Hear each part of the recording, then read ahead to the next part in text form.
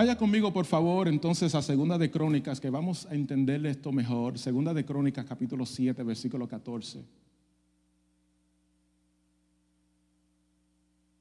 Hoy el Señor tiene un manjar para nosotros. ¿Cuántos están listos? Si se humillare mi pueblo, ¿con quién está hablando? Contigo. Humíllate. Sobre el cual mi nombre es invocado, y oraren y buscaren mi rostro, y se convirtiesen de sus malos caminos. Wow, su pueblo estaba mal en ese tiempo, parece. Y se convirtiesen de sus malos caminos. Entonces, subraya entonces, porque es necesario que siempre busquemos, como les he estado enseñando, las promesas de Dios. Es necesario que usted busque las bendiciones que el Señor tiene para usted. Pero igualmente, por favor, busque también cuál es la condición. What's the condition? ¿Qué me toca a mí?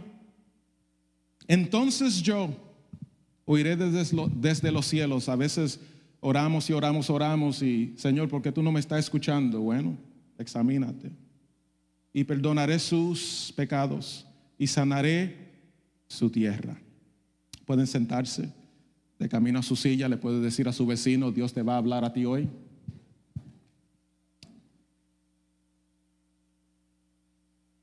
Estaré compartiendo en el tema las bendiciones te alcanzarán. También el tema es alcanzando la bendición. Alcanzando la bendición. Estaré compartiendo unos puntos sencillos. No porque quiero insultar tu inteligencia, sino porque quiero recordarte lo que debemos de hacer como pueblo de Dios para alcanzar las promesas que el Señor tiene para cada uno de nosotros. Quiero decirte, la buena noticia es que hay bendiciones para ti, hay muchas promesas para ti y para mí, pero también quiero decirte que esto no es automático.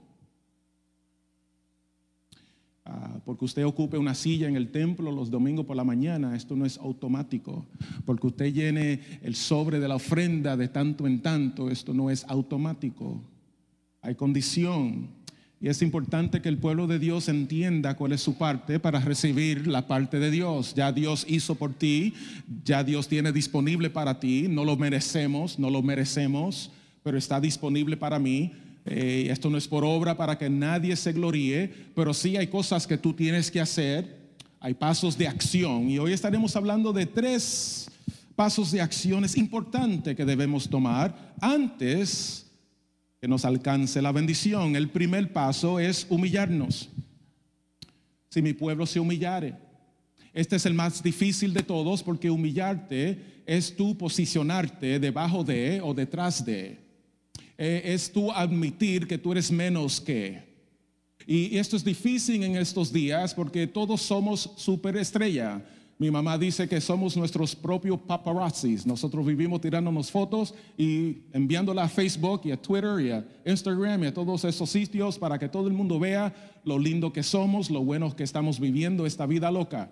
Pero quiero decirte que antes de todo, antes de recibir la bendición de Dios, tenemos que primero humillarnos. Tenemos que primero humillarnos. Humillarte es tú estar dispuesto a. Humillarte es tú reconocer y accionar. Humillarte es tú rendirte. Surrender. Somebody say total surrender. Tienes que rendirte al Señor. Hoy vamos a aprender inglés y español. Busque para que usted vea en Salmo 138, versículo 6, a ver qué dice. Salmo 138, 6 dice: porque Jehová es excelso y atiende al humilde. Esto me acuerda cuando yo era pequeñito. Yo fui criado en la República Dominicana, nací allí. Llegué aquí cuando tenía 3 o 4 años. Pero mi madre me envió una vez más a la República Dominicana. Allí crecí unos añitos más y regresamos acá. Bueno, eso no es importante. Lo importante es que esto me acuerda a las bodegas. ¿Cuántos se acuerdan las bodegas de la República Dominicana? Los colmados, sí. ¿Cuántos sobreviviendo en esa época? Amén. Y a veces usted entraba al colmado, a la bodega, ¿verdad? El colmado, y usted tenía que decirle al dueño, ven, atiéndeme, despáchame, porque el hombre estaba por allá haciendo otra cosa. Y esto me acordó eso, porque la Biblia dice que Jehová atiende al humilde. Aleluya. El bodeguero no va a atender el que está caminando por la acera. El bodeguero atiende el que está al frente del mostrador. Yo creo que parte de nosotros humillarnos es posicionarnos, ponernos en el lugar correcto, estar en el lugar adecuado para que el Señor atienda a su pueblo, para que el Señor bregue con nosotros. Amén, somebody. Porque Él atiende al humilde. Más al altivo, él mira de lejos. El problema de esta nueva movida, de este nuevo movement de que yo soy fulano de tal, pastorovi.com, es que podemos, si no nos cuidamos, podemos llegar a ser altivos. Una vez entra eso en nuestro espíritu, hermano, usted se daña. Se daña. No hay forma de disipularlo, no hay forma de arreglarlo, no hay forma de educarlo. Usted está dañado. Usted tiene que ahora arrepentirse.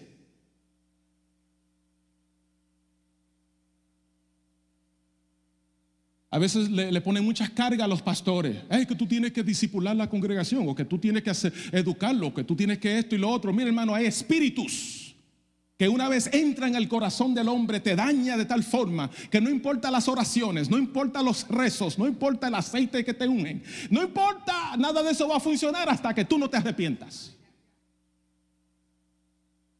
Porque Dios mira de lejos al altivo, mas el humilde Él atiende. Tenemos que humillarnos. Esta palabra es para ti, esta palabra es para mí también. You're not all that.com. You're not. Amén. Desafortunadamente hemos adoptado esto, hermanos, y esto es muy mundano y muy dañino.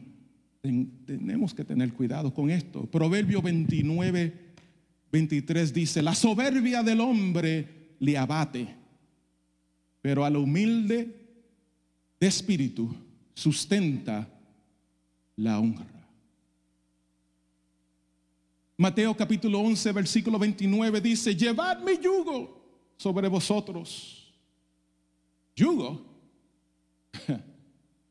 Yugo no es fácil.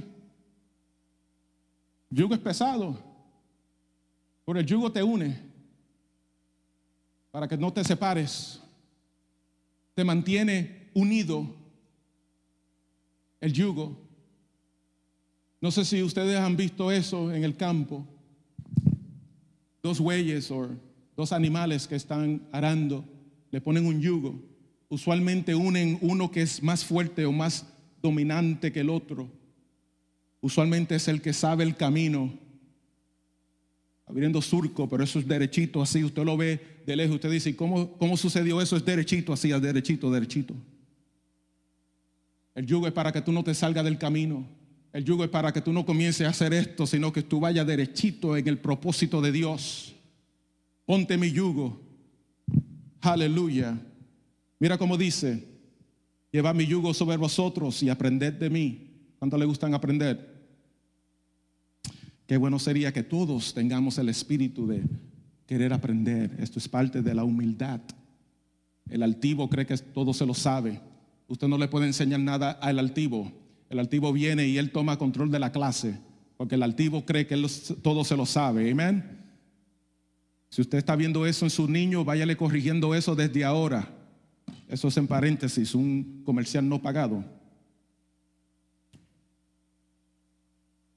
Aprended de mí que soy manso y humilde. Fíjate que no dice menso.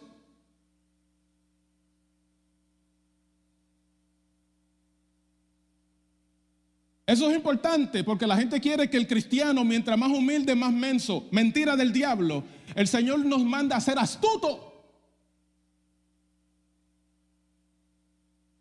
Astuto. Alerta. Listo. Usted desde lejos vea a la culebra en la grama. Astuto. Preparado para toda buena obra. Jesús, 100% Dios. Este hombre caminaba hasta las aguas. multiplicaba panes y peces. Se aparecía en el medio del grupo sin tener que abrir la puerta. Él no tenía que ser humilde. Él no tenía que ser manso. Él podía andar por ahí. Hey, yo fui el que multipliqué los panes. Fui yo. Me, right here. Yo soy el que... Ese ciego ve por mí. Él no tenía que ser humilde, pero Él lo hizo para enseñarte algo. Él lo hizo para enseñarte que aún Dios se pudo posicionar. Tomó su lugar. Aleluya, hasta la cruz. Padre, si es posible, pasa de mí esta copa. Hasta la cruz se humilló. Aleluya. Y nosotros que no somos nadie, queremos ser más altivos que nuestro Señor Jesucristo. Aprended de mí, que soy manso y humilde. Aleluya, de corazón. Y hallaréis descanso para vuestras almas. Esta altivez es la que causa ansiedad. Por eso tú ves que la gente está vuelto loco y no saben lo que hacer, no saben qué decidir, no saben qué comprar, qué vender, no saben cómo vivir, no duermen durante la noche, preocupados, ansiosos. Si las cosas no van como yo pienso, está todo mal. Tenga cuidado con ese espíritu. Esto comienza porque usted no ha aprendido todavía a humillarse. Si mi pueblo se humillare. Tranquilo que esto no es un mensaje de dar palo, esto es bendición que viene. Tenemos que ser humildes, mis hermanos. Tenemos que ser humildes si verdaderamente queremos recibir la bendición del Señor. Amén. Número 2. Dice, y oraren y buscaren mi rostro. Esto es relacional, this is relational. Esto me acuerda el joven rico que vino corriendo un día detrás de Jesús. ¡Hey, maestro! Sí, dime, mijo, ¿qué tengo que hacer para heredar la vida eterna? La Biblia dice que el Señor lo miró hasta con pena. Léalo para que usted vea. Ay, mi hijo, si tú supieras, usaste una palabrita clave, heredar. Y tú no puedes heredar sin relación.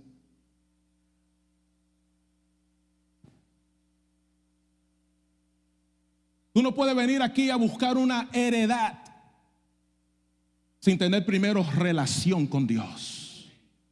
¿Cuánta gente está buscando la bendición de Dios sin compromiso con Dios? ¿Cuánta gente quiere la bendición de Dios sin compromiso con Dios? No lo dejes de saludar en el lobby, se ofenden. Se te ofenden y no vuelven más, pero quieren la bendición de Dios.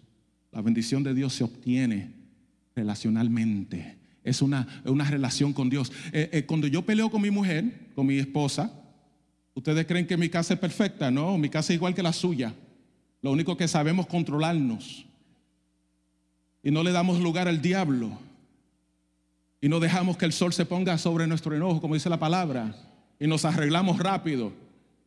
Pero dos latinos en la misma casa, ¿usted cree que no va a haber discusión? Y los dos somos alfa.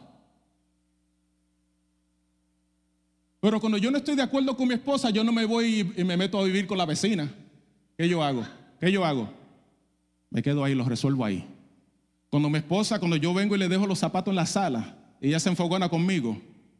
Hello. ¿Alguna boricua en la casa?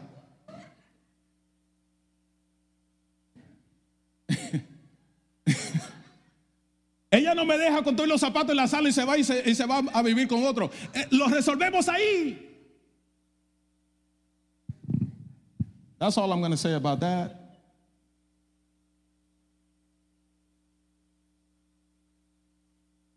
Para tener una buena relación, mis hermanos, lo más esencial es la comunicación. Yo comparto con las parejas que piden consejos, porque hay muchas que no. Las que piden consejos, yo le digo, mira, cuídate de 3 cosas. Esas 3 cosas causan la mayoría de los divorcios y las separaciones. Hay más, pero estas 3 son responsables de la mayoría. La falta de comunicación o mala comunicación, la intimidad y la finanza. Oigan bien las parejas nuevas y oigan bien los que están todavía buscando, ¿verdad? Los que están solteros. Usted a lo mejor está mirando a esa pareja al cruzar del santuario y usted dice, ay, qué lindo están. Yo quisiera ser como ellos. Porque usted no sabe la pelea que ellos tuvieron esta mañana. Amén. Ellos están mirándote a ti diciendo, ay, qué lindo ellos, los solteros. Yo quisiera ser soltero.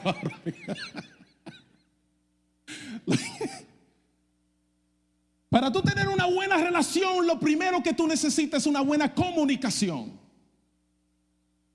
Y el Señor dice, y orares. La oración es como nos comunicamos con Dios.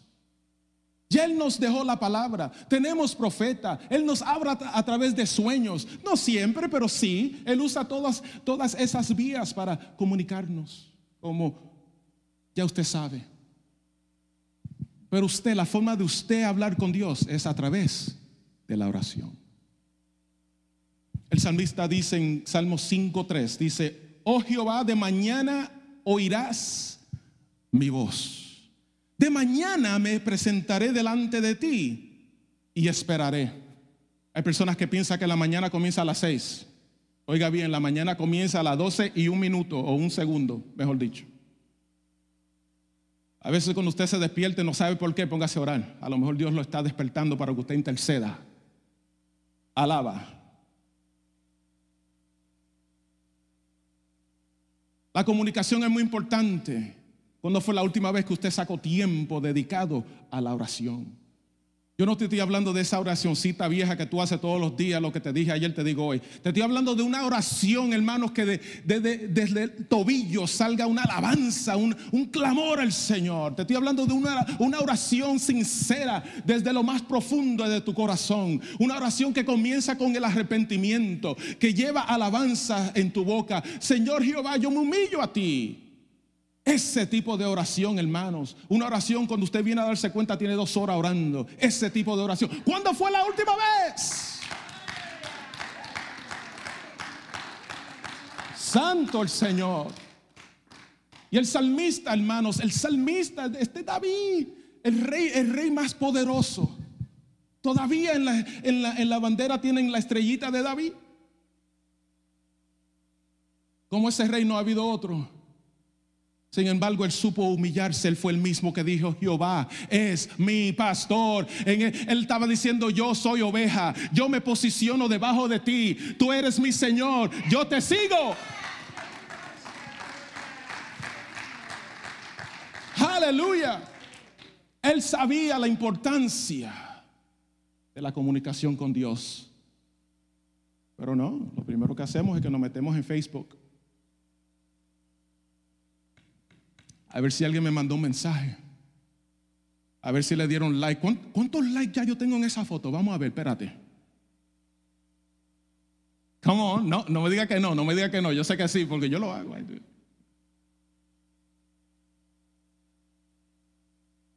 A veces pongo un versículo bíblico y 2 o 3 likes. Puse los otros días una foto de yo comiéndome una dona. Un montón de likes.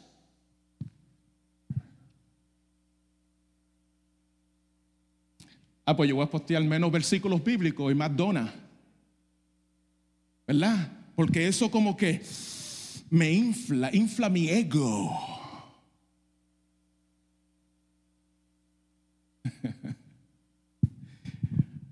Hay un grupo que me está mirando y dice, ¿qué es Facebook? ¿Qué es eso?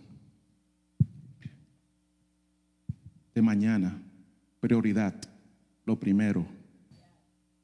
Prioridad, lo primero. Es papá. Lo primero. Usted se imagina que lo primero que usted haga es que se meta a Facebook y no le diga, por lo menos, buenos días, mi amor, a su esposa o su esposo. ¿Cómo se sentirá? De mañana, lo primero que yo voy a hacer es hablar contigo. Salmo 27:8, mira cómo dice, mi corazón ha dicho de ti, buscad mi rostro. Tu rostro buscaré, oh Jehová. Nos hemos acostumbrado a buscar su mano. Y déjeme decirle algo, eso no es que está mal. Dios es nuestro proveedor. Pero usted se imagina que la única comunicación que tengan mis hijas conmigo es cuando necesiten algo. Usted se imagina que la única forma que mis hijas se comuniquen conmigo es para decirme que necesitan pan, que necesitan el nuevo video, el nuevo esto, el nuevo lo otro. Usted se imagina si esa es la única comunicación, y a veces nosotros caemos en esa. La única comunicación al Señor es: sáname, bendíceme, prospérame, dame, quítame, remueve, pon. Tan calladitos hoy, tan calladitos hoy. Tenemos que mantener un hábito diario, mis hermanos, un hábito diario de la búsqueda de la presencia de Dios. Y esto comienza poquitito. Sea fiel en lo poco, saque 15 minutos primero, no se tire de que yo voy a sacar 3 horas hoy. Tranquilo. Yo voy a ayunar 40 días. Mijo, tú tienes 40 años que no ayunas ni media hora. Tranquilo.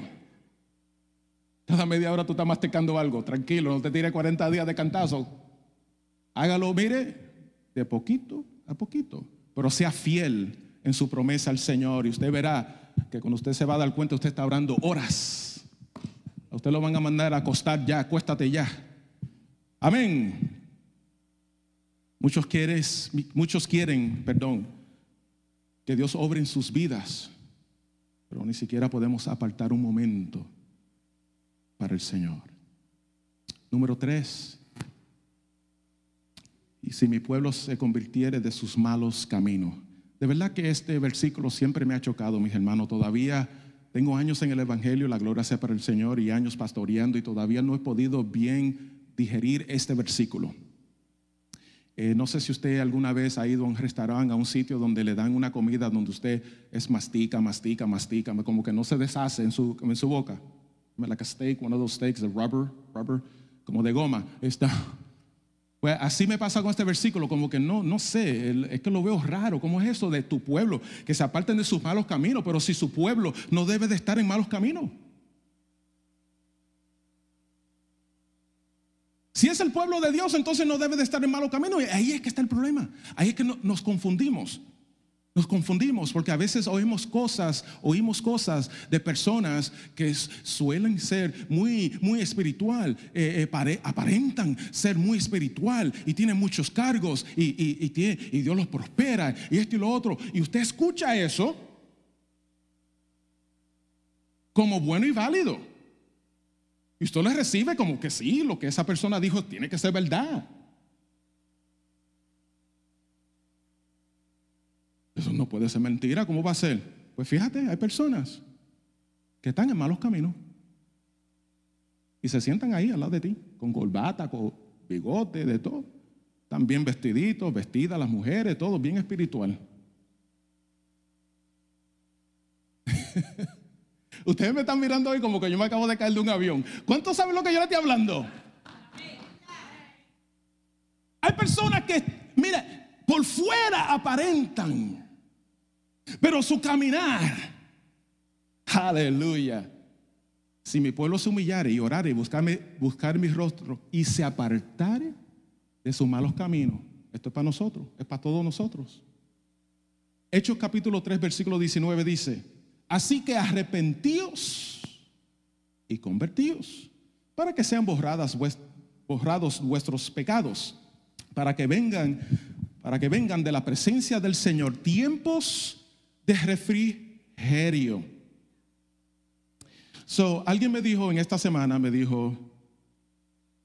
vendrán tiempos de refrigerio. Y ya yo estaba estudiando esto. Y el Señor me llevó rápido a Hechos capítulo 3, 19. Y sí, es verdad, van a venir esos tiempos. Pero primero tiene que venir el tiempo del arrepentimiento.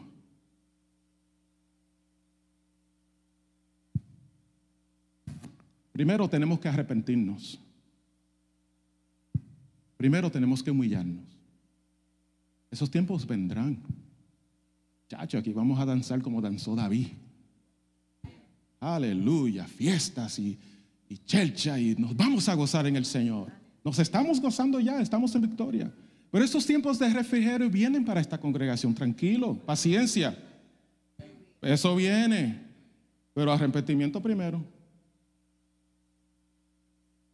Arrepentimiento primero. Mira, muchos se han arrepentido, arrepentidos, pocos se han convertido. Muchos se han arrepentido, pocos se han convertido. Pero la Biblia dice arrepentidos y convertidos. El arrepentimiento es una reflexión interna, mientras la conversión es una acción que da fruto externo. ¿Usted alguna vez ha visto un fruto que nació adentro del árbol? El fruto es para que todos nosotros lo veamos, identifiquemos el árbol, pero también que nosotros podamos gozar de ese fruto. El fruto del Espíritu en usted, el que habla en Gálatas 5, 22 y 23, no es simplemente para usted. Amor no es para que usted se ame mucho. Todas esas 9 características del fruto del Espíritu es para que usted la comparta con su hermano. Poco amén ahí, no sé si me entendieron. El fruto del Espíritu debe de estar guindando de usted. Yo necesito verle el fruto del Espíritu. Y hay gente que excusan eso y dicen, no, mi vida es con el Señor, es privada, esto, lo otro. Nice. Ese es el arrepentimiento. Pero tu fruto debe ser público. Público. Hermano, yo no sé qué pasó. Antes tú veías una persona en la calle y tú dices, ese es cristiano. Hoy tú no sabes. Hoy hay que preguntarle y con cuidado para que no se ofenda. When did that happen? ¿Qué pasó? La Biblia dice que es por sus frutos que lo conoceréis. Thank you. ¿Qué pasó? Es por lo que tú me digas. Yo te voy a creer porque tú eres mi hermano. Yo te voy a creer. Todo lo que tú me digas, yo te lo voy a creer. Pero yo lo voy a estar verificando con tu fruto. A ver si es verdad. A ver si es verdad. ¿Tú amas esta iglesia? Yo voy a estar chequeando con tu fruto a ver si es verdad. I went there. Yo voy a estar verificando con tu fruto a ver si es verdad. ¿Estás preocupado por esta congregación? Yo lo voy a verificar con tu fruto a ver si es verdad. A ver si es verdad. Y para que lo sepa, yo soy de esos pastores que busco los libros y chequeo a ver quién está diezmando y quién no. Yo soy de esos pastores. A ver si es verdad. Porque donde está tu tesoro, está tu corazón. Lo dice la Biblia, yo no me lo inventé.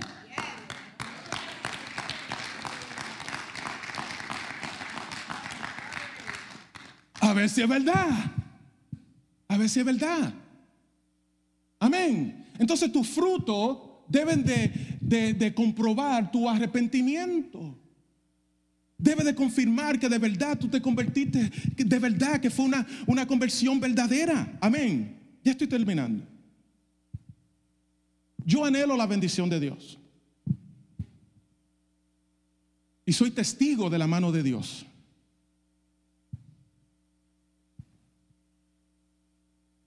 Predico y enseño que Dios no tiene niño bonito. Él no hace acepción de personas. Yo lo predico eso, lo enseño. Pero cuando yo miro mi vida, yo digo, cuidado, si tú tienes uno. Porque yo veo, hermanos, la mano de Dios obrando de una manera sobrenatural en mi vida. Sobrenatural. ¿Será que yo soy especial? Todos somos especiales para Dios. ¿Usted quiere ver la mano de Dios de una manera sobrenatural en su vida? Comencemos con estos 3 pasos simples. Si mi pueblo se humillare, buscaré su rostro y oraré, y dejemos nuestros malos caminos. Ponte de pies, iglesia. Si mi pueblo se humillare, si mi pueblo orare y buscare mi rostro, si mi pueblo se aparta de sus malos caminos. Está hablando con el pueblo, está hablando con el pueblo, no está hablando con los impíos, está hablando contigo, está hablando conmigo, no está hablando con los impíos, está hablando con nosotros. Es con nosotros que está hablando. Es con nosotros. Es con nosotros. Aleluya.